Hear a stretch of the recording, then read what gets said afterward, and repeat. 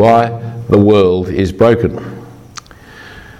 I started preparing this on Monday morning. I'd had a long weekend, had a house party, and Monday morning got up. It was a bit slow, so I thought I'd prepare it by going for a walk down around Coogee and Coogee Beach, if you know that area. And it was a lovely walk there. Just walk around there and think for a while, get the brain working once more. And so I went there thinking, why the world is broken. What am I going to say about why the world is broken?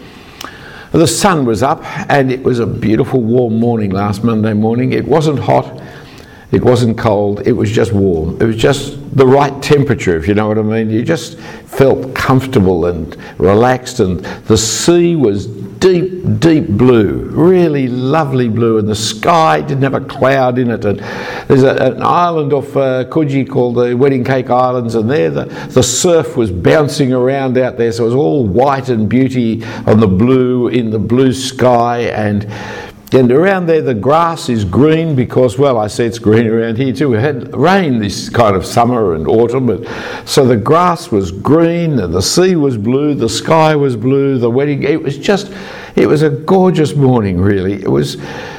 And in that part, because of lots of tourists and the rest of it, the streets are actually very clean and looked after and kept clean, and the grass is all clipped properly, and so it actually is it's come to. Even the doggy litter is removed from that part of the world. There's little bags that you've just got to pick up and carry and pick up, and people do it, you see. And so there were lots of people there on Monday morning. It didn't feel like a work morning. Lots and lots of people swimming and running, jumping and walking and smiling and laughing, and some of them just sitting there enjoying the morning, and some in little groups talking. And I was thinking all the time about the world and why is the world broken? And I asked myself, is it broken? I mean, just look at this. It looks like paradise. Nothing looks broken. Everything looks just right. It looks so much like the way God had made the world to look. Picture perfect, aesthetically attractive and appealing. And even the humans seem to have the world under control and do the right thing. And is the world broken? Because I can't see it. I went up home, and when I got into the study, I sat down and I read the papers. And then page after page and event after event, story after story, account after account, I was reminded just how broken the world is. Sydney on a warm autumn morning is a little bubble all of its own, not connected with the rest of the world and how the vast majority of people actually live. So let's spend a few moments then. Point 2, you'll notice on how and where is it broken. I mean, the most obvious place to see it is the pandemic, isn't it? I mean, in the last year, over 3 million people have died. And it's a lonely, dreadful death when you die of this particular disease. And the numbers, they're still growing. Especially they're growing amongst poor people in poor countries. They're the ones who are suffering most, like in India or Brazil or Argentina or Colombia or Peru. You go to a poor country, go to the poor people, and there it's raging. India is in a dreadful state. And they're dying because of poverty as well as because of the disease. So in Delhi overnight, in the main hospital, they ran out of oxygen. And because they ran out of oxygen, people in the wards in Delhi died last night, just for lack of oxygen. We've got lots of oxygen in tanks around Australia. They didn't have them where the poor people are in India. And what really seems broken is the distribution of the vaccine. India is one of the great countries for producing vaccine. That's where the factories are, and they made promises that they would send vaccines across to Africa. But now they are in such desperate need, because the numbers are growing so fast in India. They are in such desperate need that they're not actually sending the vaccines to Africa anymore. So the poverty and difficulty of India is going to now lead to the spread of the disease in Africa. You and I, we live in a bubble, don't we? You know, we got live music. We got David anyway. And so here we are. You see, we can be closer to each other. None of us are wearing masks anymore. I mean, it doesn't feel like there's any disease, is there? But we count the numbers in single digits. You know, there was one person in Perth yesterday. Thousands died in India. One person in Perth. We closed the whole city down. You know, I mean, we live. It's just so different, isn't it? I've heard enough of the COVID for the last 12 months. We've been talking about nothing else, have we? So turn to another subject like wars, because some of the good news in the paper was our troops are coming home from Afghanistan. After the longest war Australia has ever fought, we're bringing our troops home from Afghanistan. Of course, the war's still going on in Afghanistan. It's just we're not going to be there anymore. We're pulling out our troops, but war's everywhere. In Australia it's not, but it is.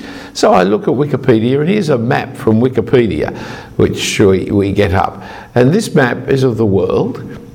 And wherever you see a colour, that's because in the last 12 months there's been a war where somebody is killed. It's a map of the deaths from war in the world today. The darker the colour, the more deaths. So in 2020, there were 20,000 people killed in Afghanistan, 19,000 in Yemen. And some of these wars that you see up there on that map, some of these wars have been going for 10, 20, 30, 40 years. All of your lifetime, these people have been at war. If you had been born in those countries, you would have been born during war, and the war would still be going on. So the normality of life for you is bombs and guns and shootings and armies. That's what life is like in those countries. It's awful. But what about death without war, the violence? What about murders? Did you know in Mexico there have been 151,000 murders because of the drug wars that are being fought there? 151,000 people have been killed in that city, in that country, just because of... There's some sections, the Lancet, the British Medical Journal published, there's some sections, some provinces of Mexico where the most common cause of death is murder. That's horrendous, isn't it? Hey, but you know, when you're walking along Coogee Beach on a Monday morning, nothing could be further from your mind. Nothing was further from my mind, and I was trying to think about it. Nothing could be further from your mind than this kind of death by COVID, death by war, death by murder. I mean, we live in the Australian bubble. The Australian bubble, you don't have those things here. Well, not now. I mean, we have had those things. I mean, my grandfather and my great uncle, they died of the last pandemic here in Australia 100 years ago. And he said, when my grandmother, she became a widow with half a dozen children or so, and she did what you did in those days. You married another man because there were no widow's pensions or anything like that then. And the next man she married, she had a few more kids, and then he was murdered in Eddy Avenue, right at Central Station. So yeah, we have had murder. We have had pandemics, and a couple of the blokes I taught Sunday school, young fellows back in the 60s, they were killed during the Vietnam War. And Yeah, we've had wars and deaths that way. We have had them here in Australia, have had them in my family, in my life, in my friends.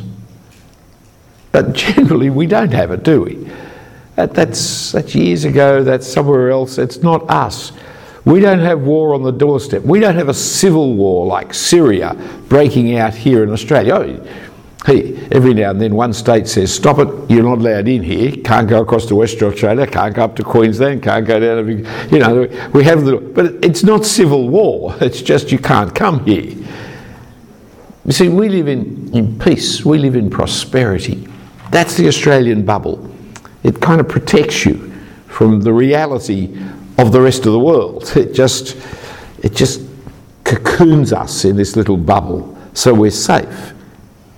Although we're deceived. We think that we are good people, we think that we are neighbourly and loving and kind with affection for everybody, but you soon see what we're really like when we lose our prosperity, when we are come under danger. Do you remember the toilet paper war?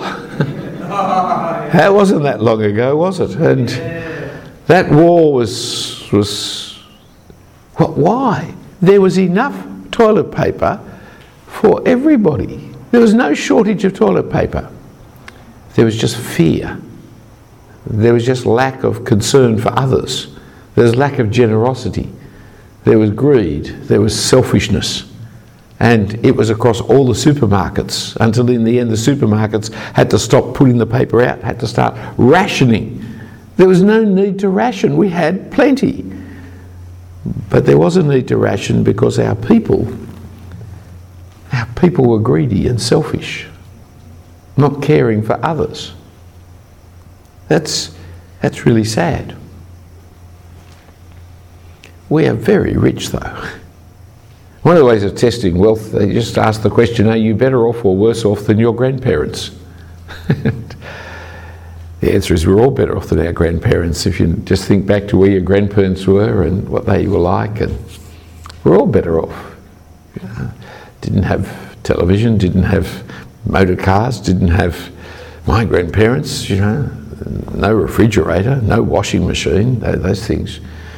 They weren't around. There were no supermarkets. There were no. I mean, I can just go on listing it because I know, because I'm talking about my life now. When I talk about my grandparents, they were worse off still. As you heard, I mean, my grandmother raising all these kids with 2 dead husbands. That was the kind of normality of 2 or 3 generations ago, and they didn't fight over toilet paper because they knew of what you can do with old newspapers. The idea that you would buy toilet paper was actually fairly wealthy. Different world, isn't it? So we are these wealthy people. So I got thinking some more, and I thought, well, hang on. Wikipedia, newspapers, you can't trust them. Let's turn to some genuine government statistics and look at the state of Australia. Look, is this a place of violence?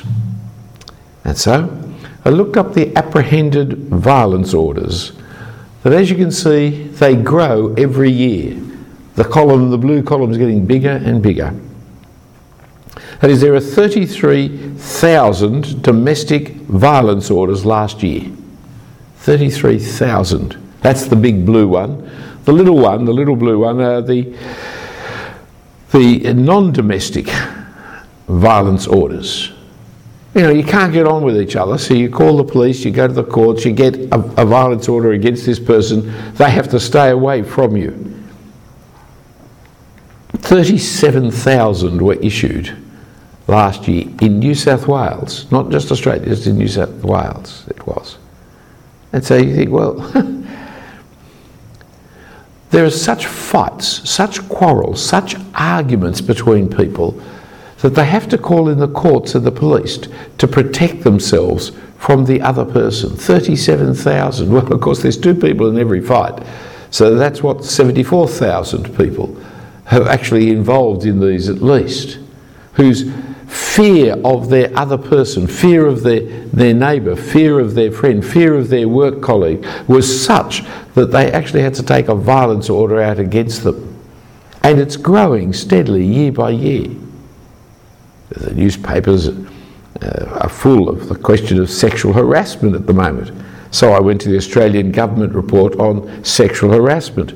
And here is 3 reports that they give to us, which David will put up now for us, on the sexual harassment. So the top line says that 1 in 6 women and 1 in 16 men will be harassed during their lifetime, either experiencing domestic, physical or sexual violence. That's 2 million, over 2 million people are going to go through this. There's only 25 million in Australia. Well, what's 2 million? A little less than 10%. 1 in 10, 1 in 11 or 12, something like that, are going to experience domestic, physical or sexual violence. And when you turn to emotional, the second line is the emotional violence. That's why it increases to 1 in 4 women and really increases amongst the men, 1 in 16 men. That's over 3.5 million people will in their lifetime experience emotional abuse.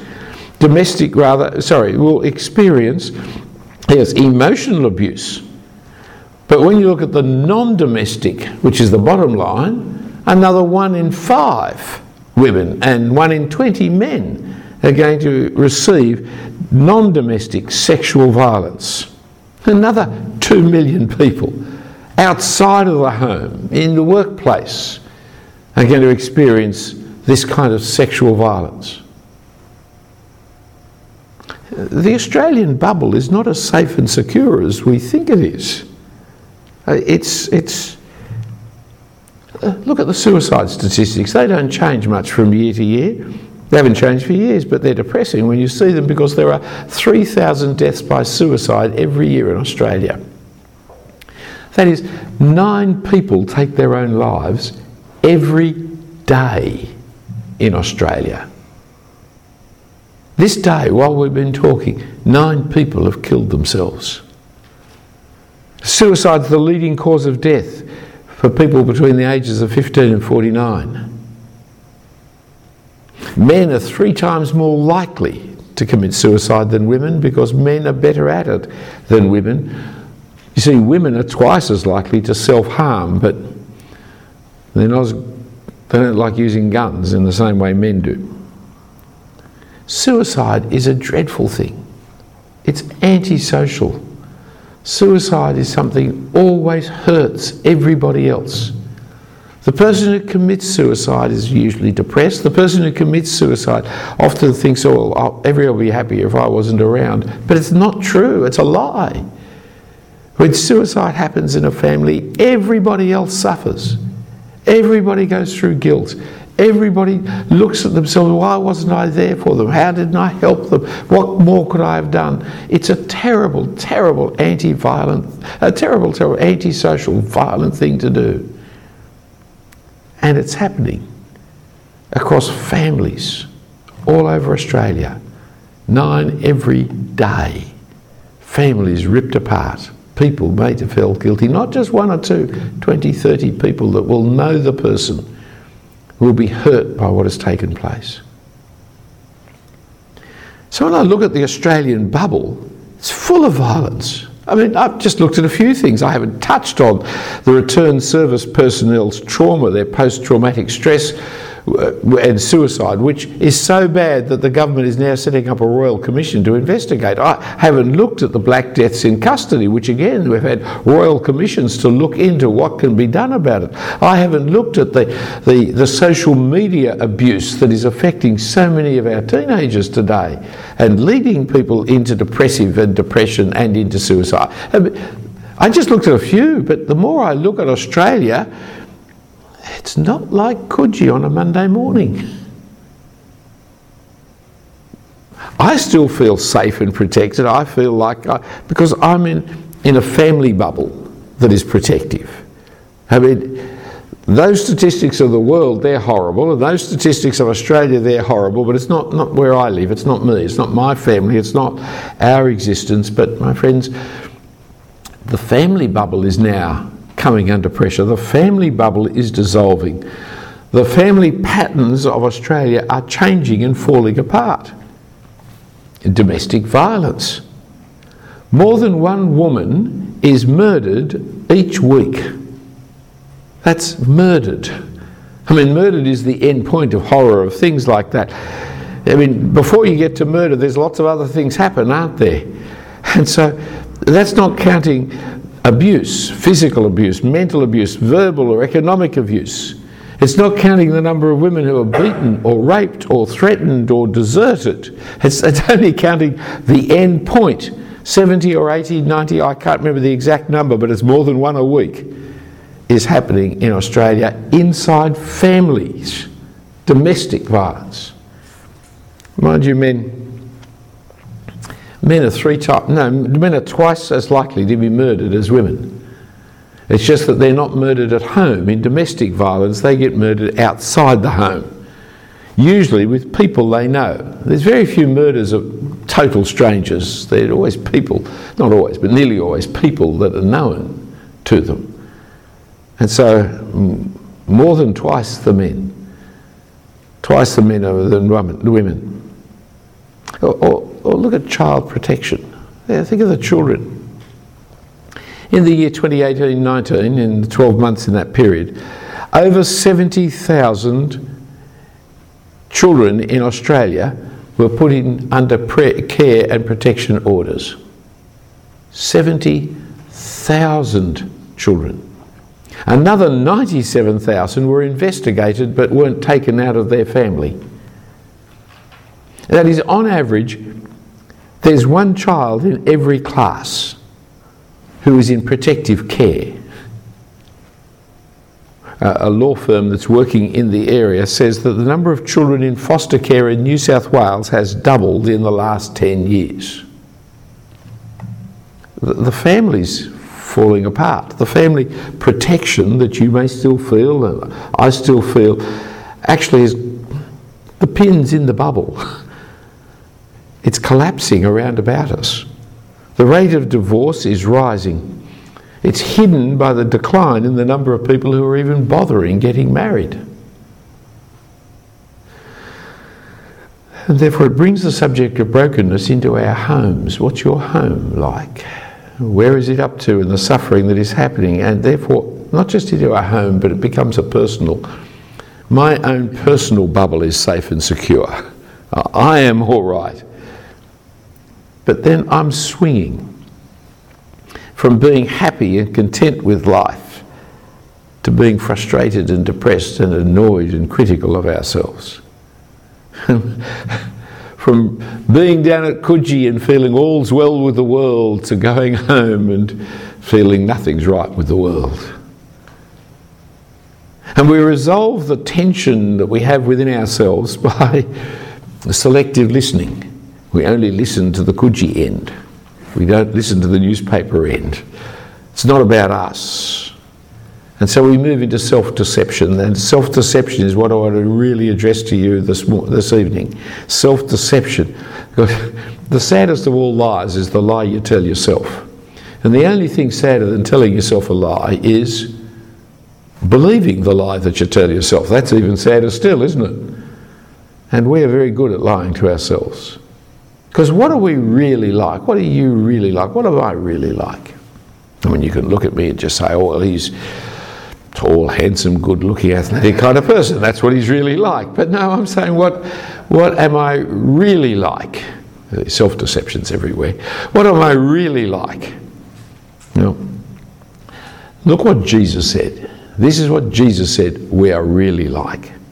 For from within, out of the people's hearts, come evil thoughts, sexual immoralities, thefts, murders, adulteries, greed, evil actions, deceit, self-indulgence, envy, slander, pride and foolishness.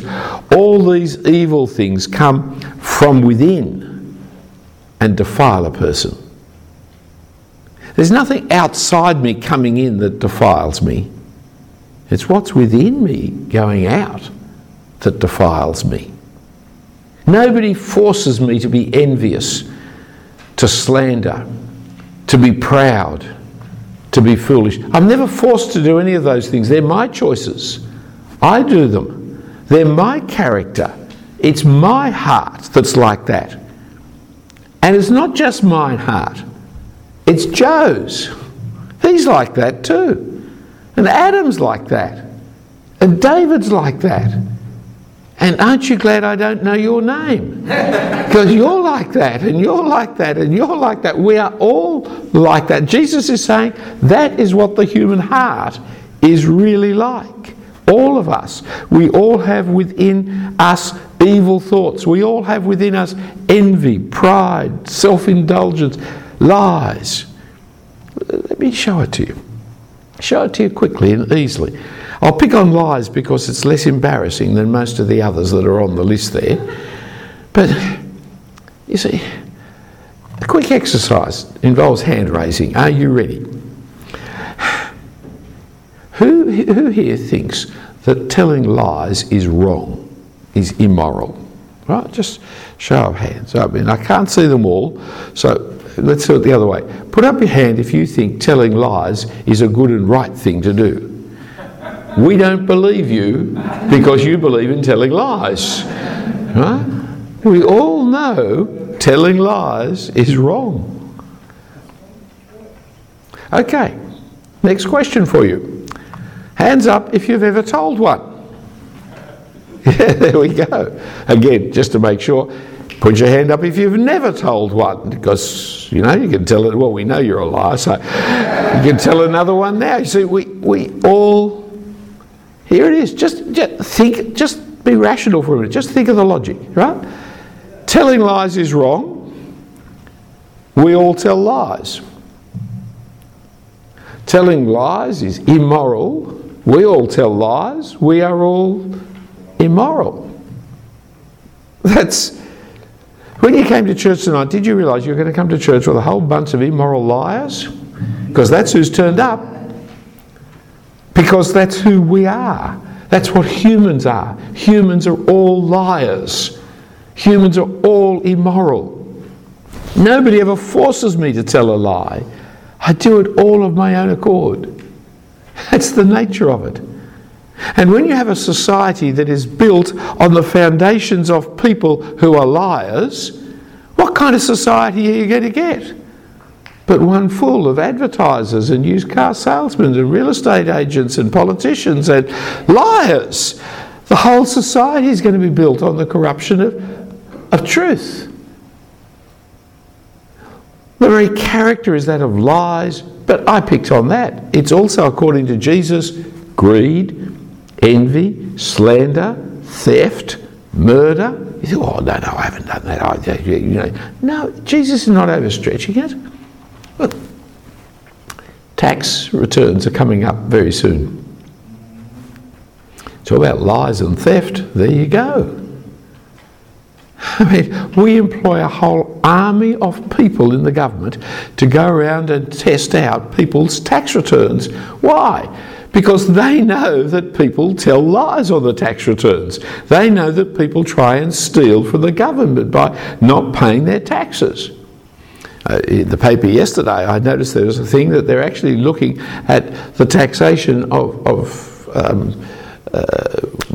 can't remember the name of the lolly. Tim Tams. Tim Tams.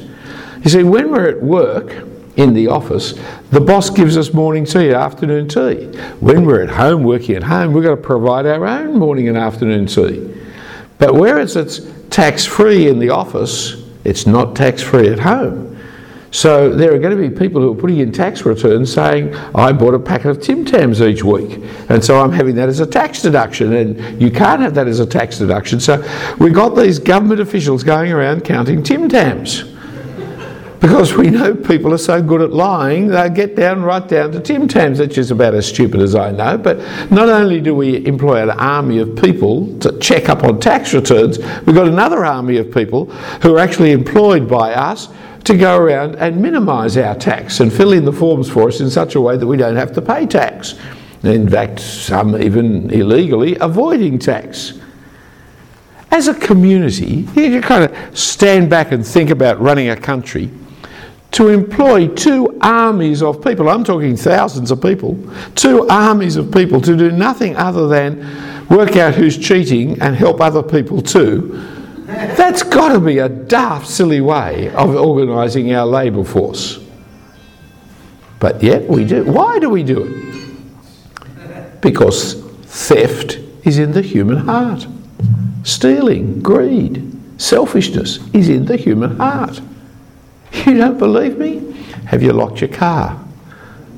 Why did you lock your car if you think everybody's a nice, good person? But the question of this evening is not, is the world broken? Or how and where is it broken? But the third question really is, why is it broken? That's the big topic. Why is it broken?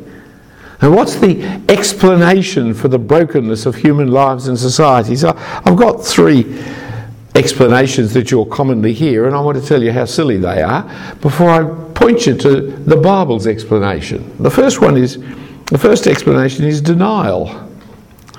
They continued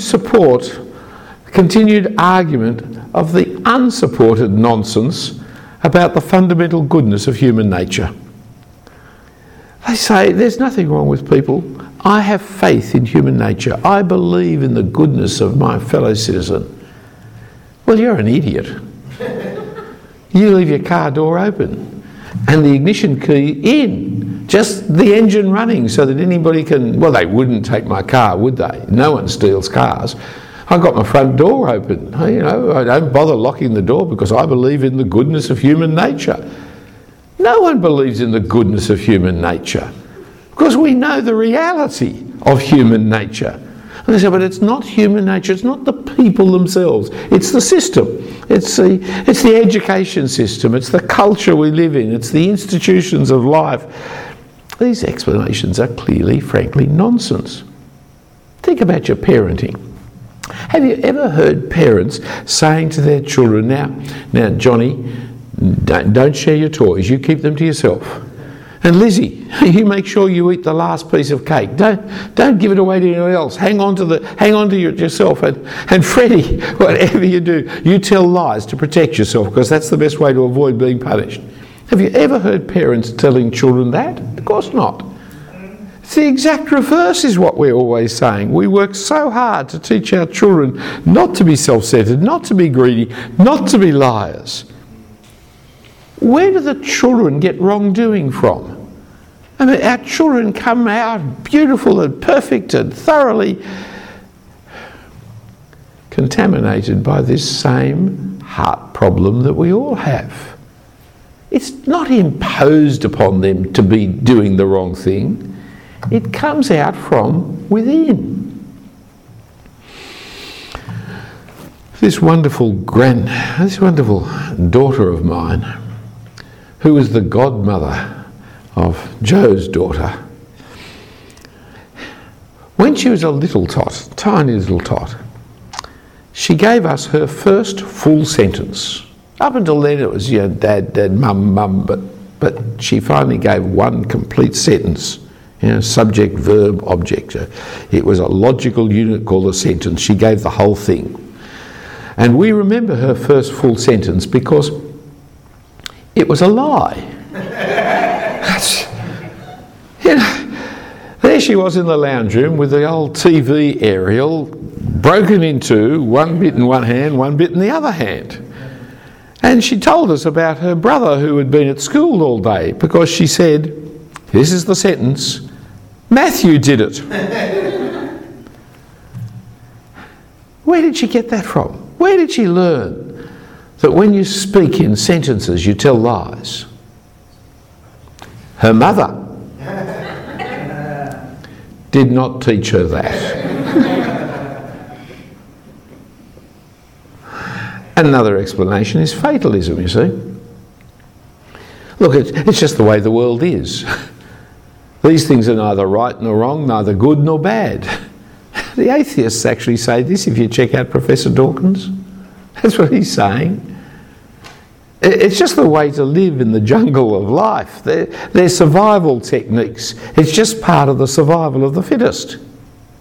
Really? Do you want to say, so there's no difference between humans and animals? There's no morality, there's no justice, there's no love, there's no truth, there's just animal appetites to satisfy? Can we really, do you really, could it possibly believe that murder, rape, theft, pedophilia are just all the ways of this world, they're just survival techniques? It's appalling. And then there's that other explanation I've got down there called tribalism.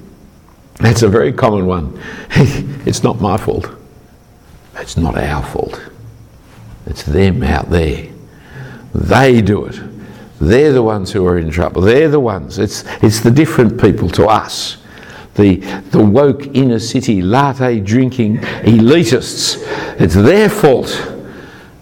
Or if you're one of them, it's the boring, conservative, family-oriented suburbanites. It's their fault.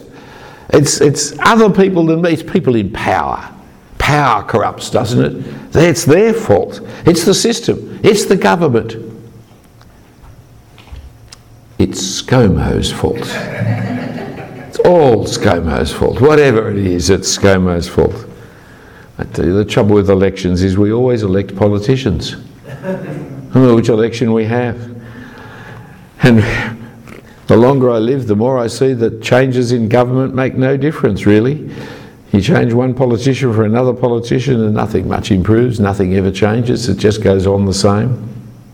History would teach us that it's easy to rouse a revolution, to remove a government, to throw out a ruling class, but it's nigh impossible to create a better government and a better ruling class, especially made up of revolutionaries.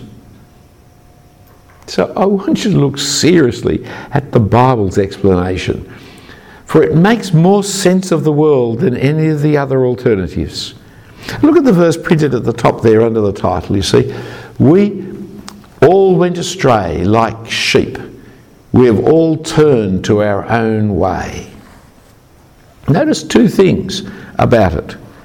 Firstly, it's not some of us, it's all of us that is said here. We are all like that.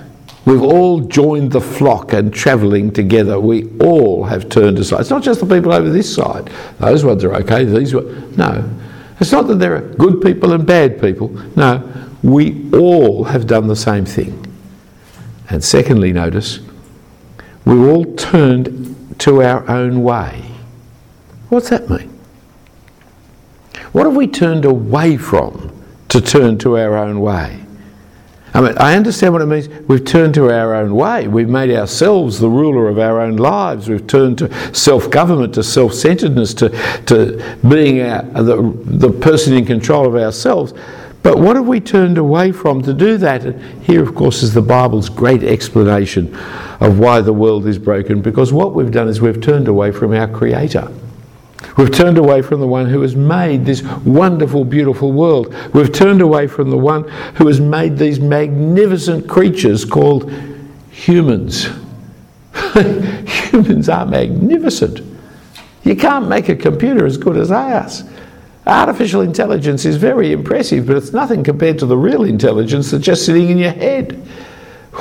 We've turned away from the one who made the world in all its magnificence, who made that world that I saw down in Coogee. We've turned away from the one who's made it. And we've turned rather to choose to live for ourselves. Here's the great lie that's built into the very foundation of our lives and of society and of the world. That God is not the ruler over us. I am the ruler over me. I am the master of my own fate. I am the captain of my own destiny. I am answerable to nobody but me. That's the lie. Here's the basis of all immorality, the basis of all selfishness. If I think I am the God of my life, surprise, surprise, I'm going to be selfish. That's the logical outcome of it. And how are we going to get on together? I think I'm God, you think you're God, you think you're God. It's all right if we keep away from each other, but as soon as we bump into each other, who's the real God amongst us? We all have gone astray like sheep. We have turned to our own way. Over the page. This is why I live in my broken world. I mean, it's really God's world, his magnificent world, which is a broken world. But the little part of the world that is me is really broken too. And I need to see it. I need to face the truth. It's broken. It's a world that is dysfunctional because lies never help. Greed is always anti-socialism. Materialism is just barren and soulless, and that's the nature of Australian society. You build a society or a world on a lie, on greed, on envy, on self-centred, deceitful people, well, of course nothing's going to work properly. Of course we're going to wind up in domestic violence and war and hatred and hostilities. Stop and think about it. Do you want to live with somebody who's selfish? Of course not. That's the worst flatmate you could choose. That's the worst spouse you could choose. So why do you think that a society built on people who have all turned to their own way will not be a selfish society? We don't see it because there's enough toilet paper around, but you only have to have a COVID and then you see what people are really like. Emptying the shelves, making sure they're looked after. There was always enough paper. Stop and think about it. Why do you excuse your own selfishness when you don't want it in the people around about you? What kind of hypocrisy is that? Oh, he's really selfish. As if I'm not really selfish. The brokenness of the world is not just out there. It's not overseas. It's not just Victoria. It's not just, Canberra. The brokenness of the world here, at my work, in my home, in my heart. That's where it is. And until we grasp that, we'll never fix the world. We'll never fix ourselves. It's also the world for which I am responsible, you see, because it is me. There's no point pointing the finger at them, at the others. I'm part of the flock. I've turned away from God. I've turned to my own way. And one day God is going to hold me to account. One day I'm going to come face to face with my Maker. And on that day I'm going to have to give account. I'm going to be held responsible not only for what I've done, but also for how I've hurt other people by my life, by my broken heart. Now we're going to find out more about that next week in our series. You'll notice there, we'll advertise it next week. Why does it hurt when somebody dies? Because death comes to all. And in death we meet God. Why does it hurt when someone dies? David's going to come and speak next week on that subject.